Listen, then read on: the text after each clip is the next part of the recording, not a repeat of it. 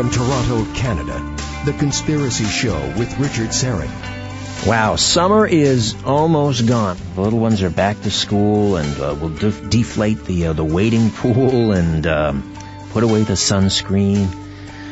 Wow, where did it go? I hope you had a good summer wherever you are. The Mighty Aphrodite was just up at Casino-Rama last week. I was in L.A., and I'll tell you a little bit about that later, but the Mighty Aphrodite went up with a friend to see Barry Manilow. You know, he's getting on in age, but he can still bring it, apparently. Wonderful performance, and she had a great time. Just great seats, and hopefully, before the summer is out, we'll get up there again and see some great acts. Particularly, I'm a big classic rock fan, and some of these bands, you know, they lose a couple of members. They're no longer, you know, filling the arenas or the football stadiums, but they're still around, and it's a great opportunity to see them in probably one of the best facilities in terms of the sound quality. Like Ringo Starr plays up there every year, several times a year, and he raves about it. And all the artists that come and play at Casino-Rama, it's just the sound is absolutely incredible. So if you haven't been up there this summer, or in the fall, try and catch a concert at Casino-Rama. Obviously, there's much more to do up there, but as a music fan, I'll tell you. All right, what else? Oh, I was this past summer I was working on another project, and I produced a documentary about this. I produced about 10 of them, and one of them was about this orthopedic surgeon down in upstate New York. And back in the late 90s, he was struck by lightning, and he was at a telephone booth when he was struck by lightning. The flash came out of the phone and struck him in the face, and he was knocked backwards. But as he's being knocked backwards, his body is falling backwards. He actually feels himself moving forward, and he thought, well, this is kind of strange. I know I've just been hit by lightning. And yet I'm moving forward, and my body seems to be falling backwards. And then he sees his mother-in-law running down the stairs, screaming. And instead of stopping and talking to him and saying, "Are you okay?" she just walks right by, or runs right by him. And then he turns and he sees his body lying on the ground. Classic NDE, am I right? The near-death experience. And then as he started to move towards the pavilion where the rest of his family had gathered, he notices that he's becoming invisible. His legs are disappearing, and he's feeling just an incredible amount of unconditional love. And he turns around, and there's a nurse happened to be standing behind him at the payphone performing CPR, and she revives him, and bam, he's back in his body. That's a classic NDE, and I had a chance to sit down and talk with this guy. This is a man of science, and this changed the course of his life, and why wouldn't it? And it does, countless times, people that experience a near-death experience. We're going to talk about that right now and for the next hour.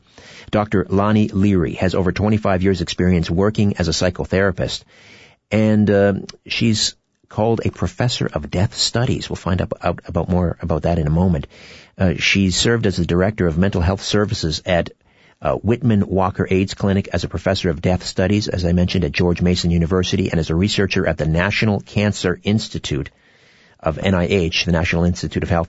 She's also the author of a fascinating new book called No One Has to Die Alone, and a great pleasure to welcome Dr. Leary to The Conspiracy Show. Hello, Doctor. Hello, thanks for having me. A professor of death studies. I've not heard of such a field. Tell me more about that. Well, the field is actually called thanatology, after the Greek god Thanos, which is about death.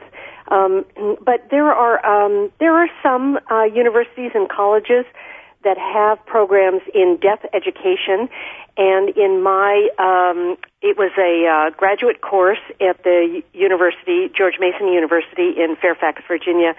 And I had nurses and psychology students, clinical psychology students, counselors, educators in the class, because, of course, all of those people would encounter people with end-of-life issues and grief issues, and we need to train them. And we just don't do a very good job in our culture of even speaking about the subject. It's true. Death has really been sanitized here in the West, where we hand the body over to professionals. It's taken away. The body literally is sanitized. Where 100 years ago everyone had a front parlor, and that's where the funeral was held. And Of course, and you have in certain cultures where the family members gather together, they wash the body, they anoint the body, they take it to the funeral pyre, they burn the body, and so forth. Mm-hmm. We really do have an aversion not only to talking about it, but even just dealing with it. And here you have sat with over 500 people as they died. As they died, and thousands of others in the process. Yes, it was the greatest privilege of my life. And how has that shaped the way that you feel about death? Are you afraid to die? Well, no, I'm not afraid to die. And I would say it's two segments of that. I'm not afraid to die because of my own near-death experience, and that I have been there and am back. And so I've seen what it is, and I know so many things about death and dying, the process. And I know that I was actually told I had to come back because I had work to do, and I knew that this was the work that I was to do. But the other thing is that I'm also not afraid of dying because of all of the things that these very courageous patients have taught me. And I do ask direct questions. I do speak to them about the process because I know that so many people pull away at this very, very intimate time. And the dying really want to share the experience. What they're most afraid of is being emotionally or physically abandoned. And so I really see my job as companioning them right up to the threshold and almost as a midwife on the other end. That's an interesting way of looking at it. We have midwives bringing us in, and so why not midwives taking us out? Absolutely. Tell me more about your NDE, your near-death experience. I was 28 and a half and had a 2-year-old baby, which I, of course, adored, and a husband, and everything was going well in my life. I went to just a regular dentist appointment and was given nitrous oxide. This is back in the early 80s, and as laughing gas, anesthesia, laughing gas, right? And my body went into anaphylactic shock. It just had an allergic reaction to the nitrous oxide. I don't think it was anyone's fault, and I was in the dentist chair 1 minute, and the next thing I knew, without any pain, which is important, was out of my body, and up on my consciousness was up on the ceiling, looking down at this inert body, which I felt a fondness for, but no attachment. I felt as though it was a kind of a worn out, now mind you, I'm only 28 years old at the time, but kind of a worn out piece of clothing that had taken me to some really great adventures. I'd kind of worn this body to a lot of parties kind of thing, but it no longer served me. I didn't need it, and I really knew that it was not me, and that's a second important lesson. And there was no sense of time, so I can't tell you how long I was up in the corner ceiling, but I do know that I was trying to comfort the dentist and trying to communicate with him that I was okay and he didn't need to be anxious or, afraid, but of course he didn't get the message. The next thing I knew, I was going into a beautiful tunnel, and the tunnel was kind of an opalescent blue, beautiful, beautiful mother-of-pearl color, and my mother was right at the entrance of that tunnel, and my mother had died 15 years earlier.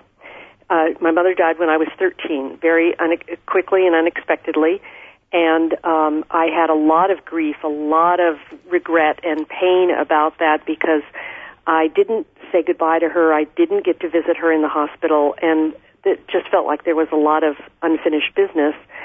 But when I saw her, I recognized her, and what's important in that encounter, the third lesson that I use, is that in death there is healing, because my mother actually hemorrhaged to death and was pretty broken, and in that encounter she was whole and vibrant and beautiful and radiant and healthy. So in death she had been healed. And we communicated telepathically, and in other words, I thought and she received, and she thought and I received. And I could, because there was such a sense of timelessness, and I didn't feel rushed. I felt no fear. I felt no anxiety. I really knew that I could have spent all the time I wanted catching up kind of in my life. But that would have been my ego's response if I had, if back here, if someone had said to me, well, Lani, if you could see your mother, what would you say to her? The ego would say, oh, I'd tell her about 15 years of experiences. But when I had the opportunity in the tunnel, it was my heart that responded. And what I knew, there was a deep, deep sense of wisdom, I don't know another word, that my mother, I knew that my mother had never left me. She had always been with me. And in fact, she knew all those little details of my life that I had thought I needed to communicate to her. And so with that knowing, I noticed a light off in the far distance, and I it was just like I was it was a magnet to me, and I had to go to it. And so I'm still surprised that I left my mother, but it was all okay. And that's another big lesson, that it's all okay. If I could just interject here for a moment, Dr. Leary. Yeah. At any point, are you seeing people in the dentist's office trying to resuscitate you? Were you clinically dead, do we know at this point? Yes. When I was up at the corner of the room, I didn't hear the pronouncement that I'm clinically dead, but I knew that I was not breathing. I knew my heart had stopped, and the dentist was trying to work on me. But after I left the room, my consciousness was no longer in the room, so I wasn't witnessing what was happening. Right. Yeah. So, but I was pulled towards this light, and as I went into the tunnel, I heard this beautiful, beautiful music, and I'll tell you about that in a minute, but I heard music, beautiful colors, and I was going towards this light, and the light got bigger and bigger as I got closer to it, or sensed that I was getting closer to it. Let me just stop you right there again. We have some other music coming in, maybe not the music you heard, but this is a music that's going to pull me not towards the light, but into a commercial break. Back on the other side with Dr. Lani Leary, the author of No One Has to Die Alone.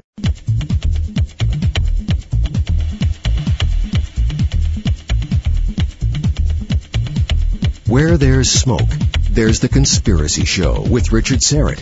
Dr. Lani Leary is a professor of death studies at George Mason University, or rather she served as the director of mental health services at Whitman Walker AIDS Clinic. Are you still a professor of death studies at George Mason?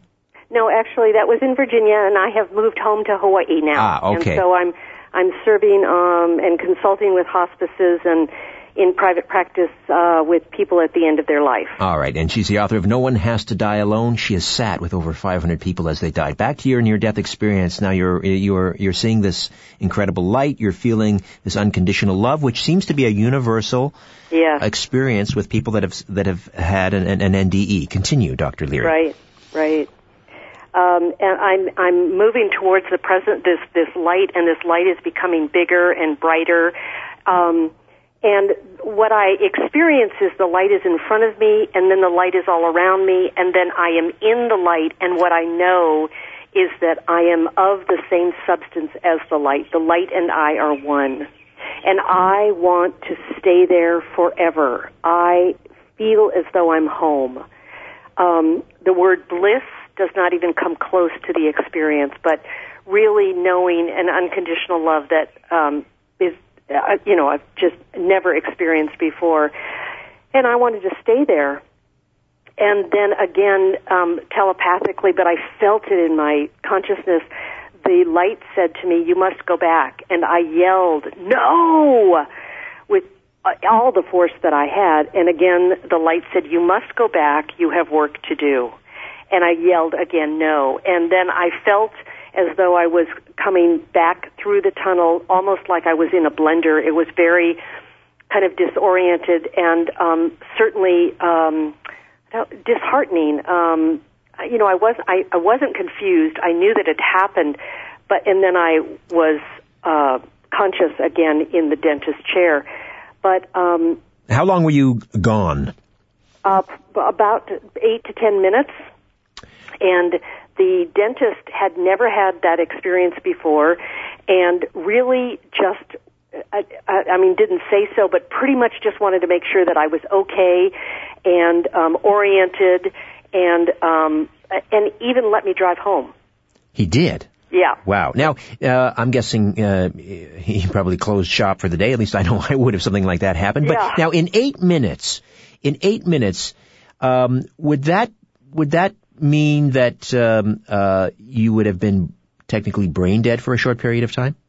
You know, there are all kinds of reports of people having this experience for even longer, and it's not documented. The dentist didn't document this. I mean, I don't have this in my dental records. That's the best, guesstimate that I have from what he was saying. But no, obviously there was no brain death. And I believe, he thought he resuscitated me. And it doesn't matter to me. I mean, he can have the credit. That's fine.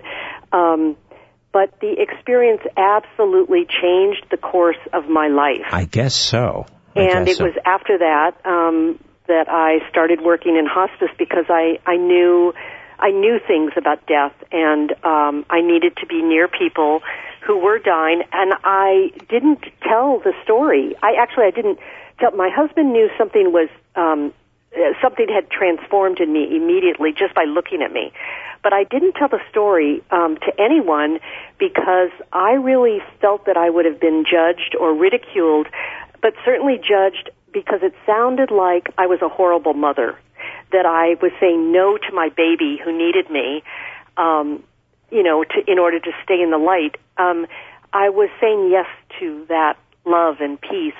I wasn't saying no to my child or my husband, but I'm certainly not afraid. I really think it's an adventure. I have great peace. If I die tomorrow, I have great peace about it. And in fact, I live my life as though I am going to die tomorrow, so that there isn't any unfinished business. But I take what I know to the bedside of patients, and also to the bereaved, because, to me, really, the story isn't the near-death experience. That's not the story. The story is what happens to people, who they are when they come back, because this is a transformative experience, and there are characteristics of, most people that come back, that people are changed. And how could you not be? Let me offer up the old counter that comes from what I call the materialists, who believe that consciousness resides inside the human skull, and that's it, and that's all she wrote. Right. And they would say that what you experienced was a result of, I guess it's referred to as cerebral hypoxia, lack of oxygen to the brain. How do you respond? Well, the difference is that what happened to me is, now how many years are we talking about?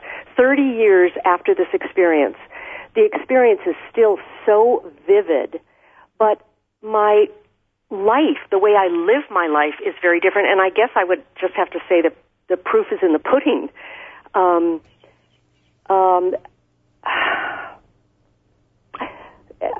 I don't try to prove this. It doesn't matter. I think the proof is in my life, and it's certainly consistent with all the other research in near-death experience. Mm-hmm. From no sense of fear, no fear of death. Certainly becoming more spiritual and less religious. Just knowing that life has a purpose, all of those things, and then really using my life in service. Also in increased intuitive and psychic abilities, a lot less stressed, a real hunger for knowledge and growing.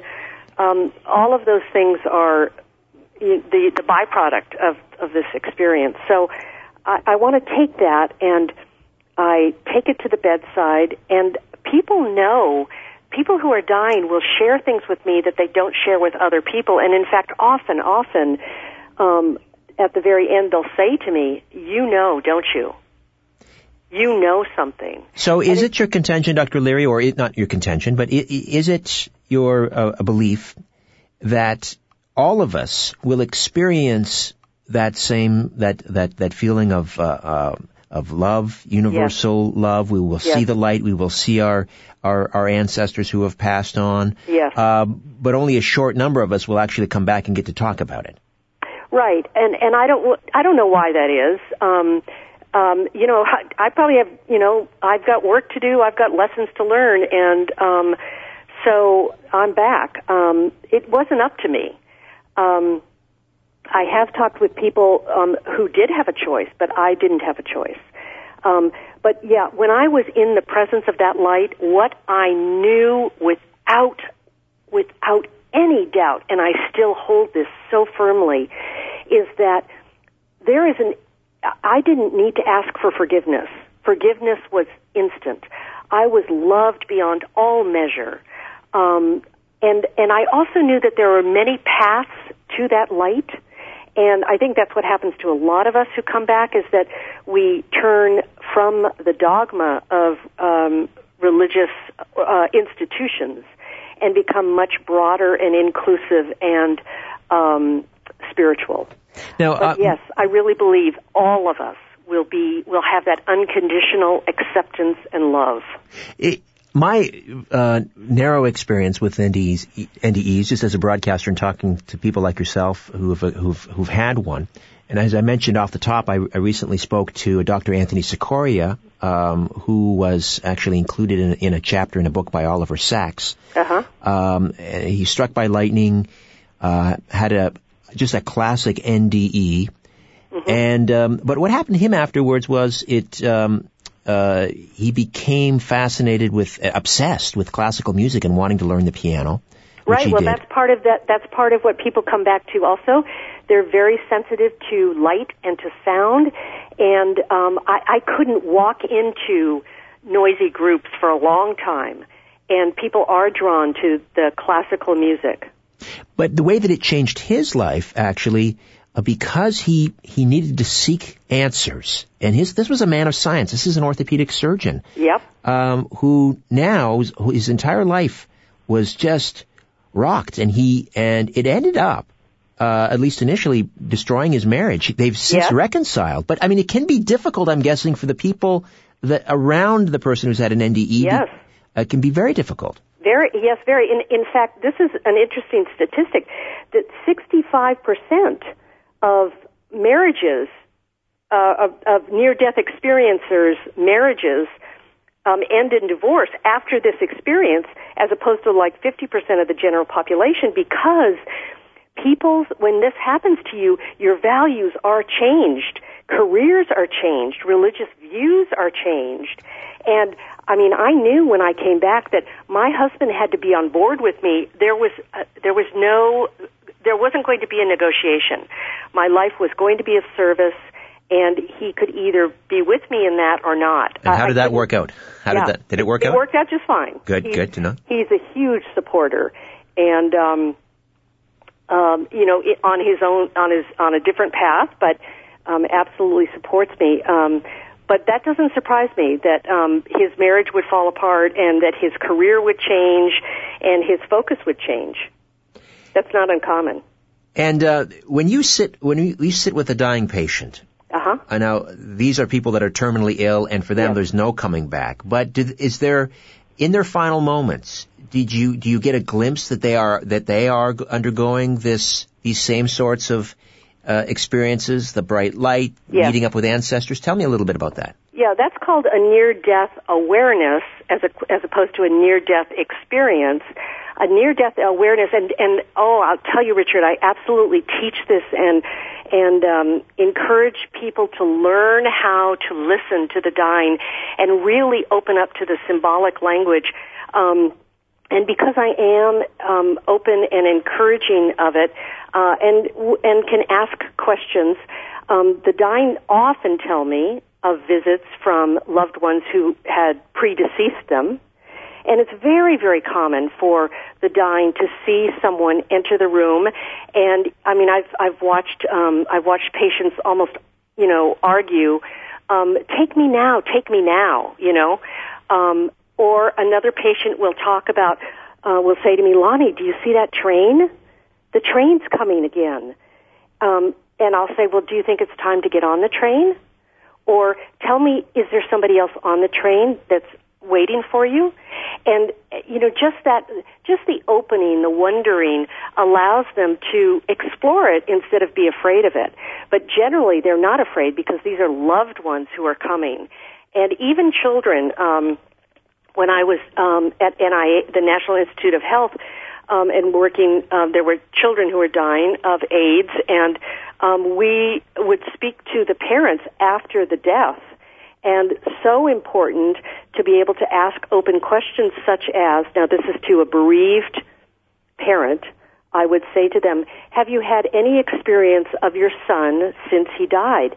And they would just lean into me and thank me profusely for asking that question because they so wanted to talk about the after-death communication or their child coming to them in a very, very vivid and meaningful dream. And usually, consistently, the message from the deceased is, it's okay, I'm okay, and I'll see you again. And you can imagine the significance of validating that experience for a bereaved parent. It makes all the difference in the world in how they grieve.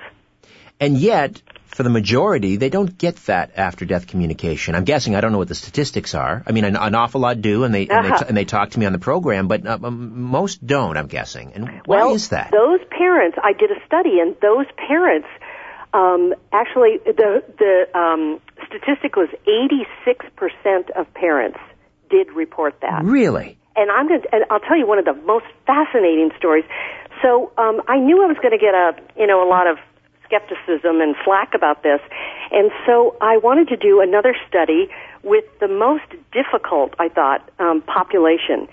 And so I chose to study parents who had children die of SIDS, sudden infant death syndrome. Oh, dear. And these were pre-verbal infants. And I polled a large group of parents at the International SIDS conference, and the statistic came back the same, about 86%.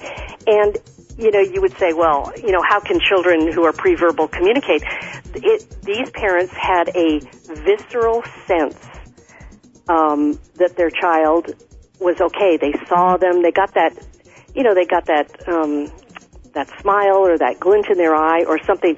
But these parents were absolutely convinced 86%. A message from their child that they were okay. I'm absolutely gobsmacked at that statistic. 86%. Yeah. All right, we'll take a time out. We'll come back. The phone lines are filling up. New York, Sydney, Toronto want to weigh in on the near-death experience. Back with more in a moment. The Conspiracy Show. My name is Richard Serrett. You want the truth? You can handle the truth. The Conspiracy Show with Richard Serrett. To get to the truth, call Richard now at 416-360-0740. Welcome back.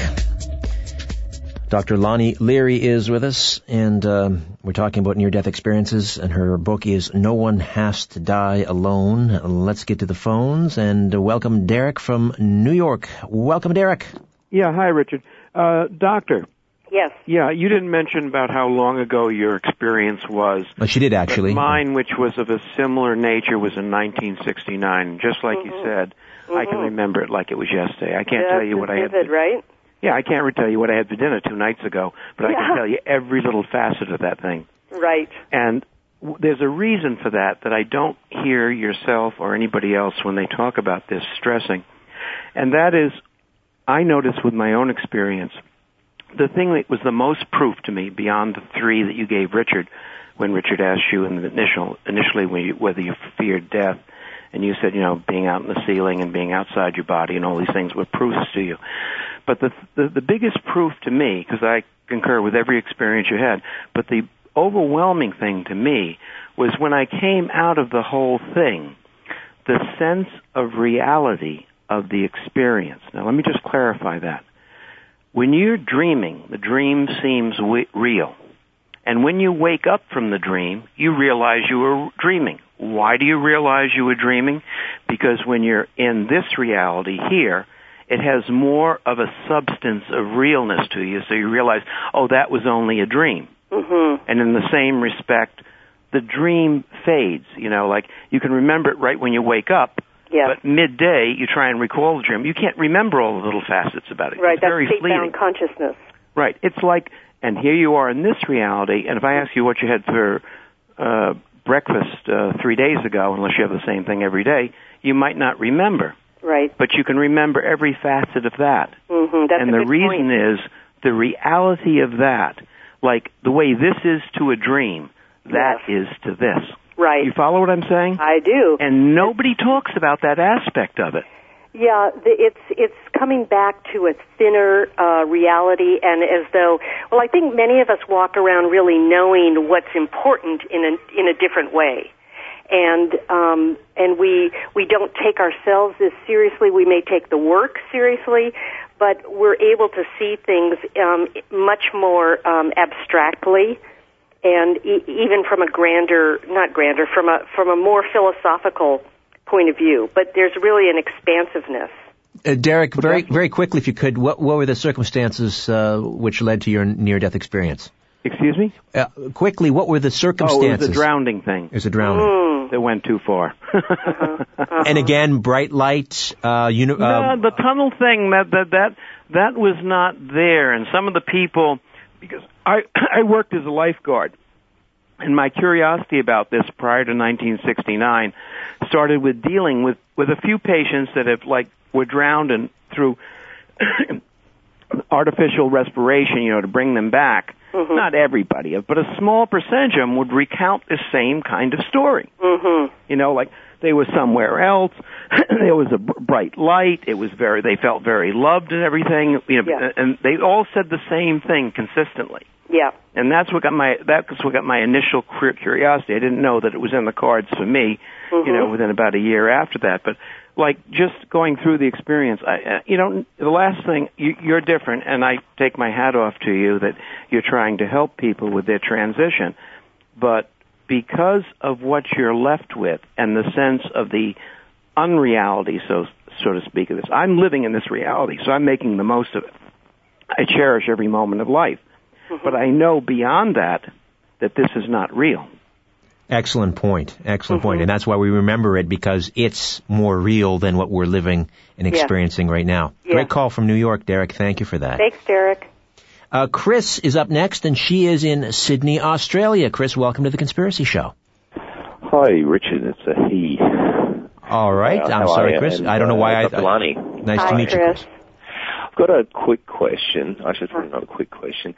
Just, is there any documentation or any sort of study of diagnosed sociopaths having near-death experience and what's been reported back from that? I'm sorry, is there any research about what? Diagnosed sociopaths. Oh. So people who are true sociopaths seem to lack empathy. Right. Some people say... That's an interesting question. That would be an interesting study, and that they come back and... their sociopathy has changed. I don't know any of those. I don't know that study. I don't know anything about that. But boy, would that be interesting! I'd really love to follow that. Wouldn't that be proof? The healing that you can come back with. And also along the same lines, have there been individuals who have had a near-death experience that wasn't positive, perhaps? Yes, actually there are. It's rare, but there is a percentage that have. I couldn't tell you that right now. It's less, but people have met lessons. In other words, a lot of people, I did not have a life review, but a lot of people have a life review, and in that life review, I've heard that people feel everything that they have ever thought towards others. Well, if that's the case, we would probably run up against our own maliciousness or the errors of our way, and then that might feel like hell, right? Yeah, I'll bet. That's not something I'm looking forward to. All right, we'll take a time out, come back. Chris in Sydney, thank you for the call. We'll get to some more when we come back. The Conspiracy Show discussing near-death experiences. Stay with us.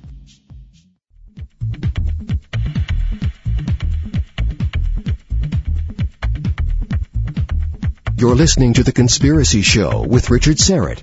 Welcome back. Dr. Lani Leary is with us, 25 years experience working as a psychotherapist, and she has sat with over 500 people as they died. She's the author of No One Has to Die Alone. I guess from a religious perspective, coming at it from a Christian perspective, if there is a heaven and a hell, one would expect that there would be near-death experiences that aren't too pleasant. I don't know that people would necessarily report glimpses of, eternal damnation or fire and brimstone, but as you were pointing out before the break, there have been some unpleasant experiences. Mm-hmm. We tend to hear the ones of the bright light, the tunnel, the love, being welcomed by those on the other side. Again, going back to the people that you've sat with, these 500 dying patients, is there anything that you've observed at the moment of death that you found unexpected? I'm thinking of, I've heard reports and nurses and so forth who've told me on the air they believe they've witnessed the soul leaving the body. Uh-huh. Have you seen anything like that? Well, I can feel the energy leave the body. One of the things that happened to me when I returned was a lot of people will have heightened psychic abilities or healing abilities. I returned with the ability to feel people's energy and to move pain out of the body, and so I can feel the energy leaving the physical body and sometimes hovering in the room. That no longer surprises me, and certainly doesn't frighten me. And but I do experience that. And what about family members? I don't know if there's a name attached to this, but the family members whose loved one is dying and has a near-death, what did you call that? Near-death awareness? Near-death awareness. Uh-huh. Do family members also sense something if they're gathered around the holding a vigil? I don't find that very common. The person who is leaving their body really has just a heightened awareness. Family members who are gathered around the bed are usually pretty cloaked in their own grief, and that does make it difficult to get outside of themselves. And one of the reasons that I think the work is so important is because I somehow can communicate through stories or encouragement that at the moment of death that the person is not suffering, that death, sometimes dying may be painful, but today with hospice and palliative care services, actually dying doesn't have to be painful, but certainly I know that the moment of death is not painful, and that we can continue to have a relationship with our loved one even after they die, and that contact can occur, and that, let's pay attention. So pay attention to dreams, pay attention to those things that, to the light that comes on or the music that comes on that normally we might dismiss. Pay attention as that it might be an opportunity. I think all of those things can be very comforting to both the person who's dying and to those who are grieving the loss of that loved one. As you're sitting with a patient, and let's assume for a moment that they have no, there isn't a spiritual component to their life. They're not. Uh-huh. They're an agnostic or they're an atheist. Uh-huh. And they tell you that they are afraid to die. What do you say to them? They're afraid to die. Well, I usually ask them, what do you think is the worst part of dying? So there's a lot of information in that statement that we haven't gotten to yet. So I'll want to open that discussion up, and they want someone so badly to listen to them, because most people, when they say that, when the patient says that to a family member, the family member will close down the conversation because they too are afraid of dying. But because I'm not afraid of dying, I can inquire with them. I can wonder with them. I can go there. What do you think is the worst part of dying or death? What do you think is the worst thing about death? What do you imagine? what is your fantasy? What is your belief? And in that, then I can start to identify what they need. So oftentimes, a person is, what they're most afraid of about death is that people will forget them. Or they're afraid that they will die before they were forgiven for something. Well, if I can hear that from the patient, then I know what they need. And for instance, a patient says, I just did some horrible things to my son, and I'm so afraid that he'll never forgive me and I'll never have another chance. Okay, well, would you be willing to talk to your son about that now? And so I might call the son in and say, this is important in order for your father to let go and die in peace. Would you be willing to hear his apology? Would you be willing to forgive him? Let's go back. Yes, that's exactly what I was looking for. Uh-huh. I'll tell you what, before I get to Faye here, and thanks, Faye, for holding on. I'm not, like you, I'm not afraid of what's beyond death. I am somewhat nervous about the dying process. Right. If it's, a long, agonizing process. In particular, the idea of struggling for breath. I happen to be very claustrophobic. And so the idea of that sensation that I'm not getting enough oxygen into my lungs, it can be, I can go into a panic. Okay. So that fear I have. What would you tell me? But see, Richard, that's so helpful to know, because if I was working with you, then I would be able to work with the hospice nurses or your physician to really address that need. And we'd always have oxygen there for you. We would have a physical therapist there perhaps with you to do exercises with you that expanded and opened up your chest and your lungs. I would be able to relieve some anxiety with massage and touch, which a lot of the dying do not get. And we would talk directly about your fear and what helped and what doesn't. Interesting. That's a very good point. That we just tend to cast off the dying. They're still a patient up to the moment. They're living right up. Yes. I want them to live right up to the last moment of their life. And there are so many ways that we can help and make that happen.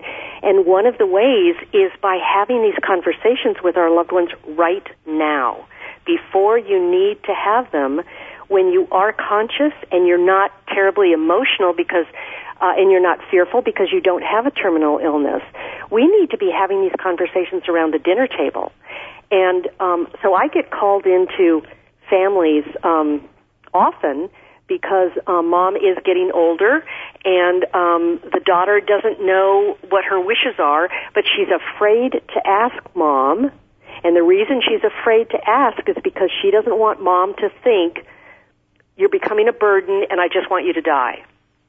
So I go into the home and I give them the language, I show them what it looks like to have that conversation. And I might sit down with the mom and say, Betty, I am so glad that I lived to be 58. Actually, I guess I'm 59. I'm so glad that I lived to be 59 because I've just gotten information about what it takes to be an organ and tissue donor, and I figured out that I want to be cremated and where I want my ashes, and I'm so glad that I figured this out so that I can tell my loved ones so they can really make sure I get what I want. And I'll go through a whole lot of different scenarios and decisions that I need to make before my death. And then I'll say, and Betty, I wonder if you've thought about any of those things. Because, I know your daughter wants to support your wishes, but it's really hard to do that if she doesn't know what they are. Indeed. So can we start to have that conversation? Just little bit by little bit. But we do not want to die and let our legacy be that what we've left behind is that our loved ones are anxious and grief-stricken and feel guilty because they didn't know what we wanted and they might have done the wrong thing. In the West, death is failure. It's perceived as a failure by the medical community. We have lost one. It's to be avoided at all costs instead of it's just another part of life. And it can be beautiful. Death can be beautiful. This can be the most intimate time in a relationship instead of a train wreck. And if we don't talk about it, if we're not present with each other, it can become a train wreck that wounds us for the rest of our life. Those Excellent that are, point. the survivors. Excellent point. Faye is near Toronto. Faye, welcome to The Conspiracy Show. Hey, Richard. Hi there. I listen to the show every week. Thanks for taking my call. I just want to say that I have a similar experience to the doctor, only it was 42 years ago when I was 20 years old, and I was a mother of a 5-week-old baby at the time. Uh-huh. And since I'd just given birth, I couldn't believe how much I loved that little thing. Yes. But I was quite willing to abandon him to go into that tunnel. Uh-huh. Yeah. And my dad, who had died actually 6 days earlier, was at the tunnel and told me to go back. It wasn't my time. Yeah. Yeah. When you came back, Faye, was there guilt because you felt that way about your daughter? No, it wasn't guilt, really. I mean, later it was, but at the time it was just so much regret that I did come back. Uh-huh. Right. It wasn't anything about, I didn't feel guilty till later, but I still wanted to go in that tunnel. I wanted to be with my dad. It was just so beautiful. Right. That it was beyond description. Plus, before that time, I was very fearful of death, and my dad had a long battle with cancer, so none of that was pleasant. But yet, after that experience, I wasn't afraid at all. And did you experience your father as healed? Yes, he looked actually before he actually died when he was 49. So he looked very bad at the end, but he looked like his old self again. Yep. Yeah. And so happy looking, but he just put his hand up like almost like a stop sign, like no, go back. But I actually, Faye isn't really my name, but I don't want to give it because this experience is also very private. Yes. And I didn't tell anybody except my doctor. I actually I had to have an emergency operation, and he dismissed it out of hand that yes, obviously it was lack of oxygen to the brain. But I just wonder why and I didn't read anything until I was about 37, and I was shocked that anyone else had the same experience. And then I was like, wow, that's just like mine. Right. Yeah, when I came back, I hadn't known anyone that had the experience either, and it's very, very isolating, and you don't really even have the words to describe it, but it is very, it's very isolating and confusing. Faye in Toronto, thank you for the call. Thank you, Faye. And, Dr. Leary, I don't know where that hour went, but it's gone, and I thank you for spending it with us. And we'll have to do this again because there's so many aspects that we didn't cover. I'd love to. So I appreciate your time. Thank you again. Dr. Lani Leary and the author of the book, No One Has to Die Alone. Give us a website very quickly, Dr. Leary. I blog for psychologytoday.com. And I also have my own personal website, and that's Dr. Dr. Lani, Lani, Leary, Leary.com. And I write a blog on there, and you can also consult with me there. Aloha. Thank you. Aloha to you, too. All right, my thanks to David Gaskin for his technical production. And thanks to the new guy, Tim. I don't know your last name yet, but we will get to know each other. You may regret it. All right, back with a whole slate of new shows. The Shroud of Turin, the Bilderbergs, Psychic Bigfoot, and much more. In the meantime, don't be afraid. There's nothing concealed that won't be revealed and nothing hidden that won't be made known. What you hear in the dark, speak in the light. What I say in a whisper, proclaim from the housetops. Move over, Aphrodite. I'm coming home. Good night.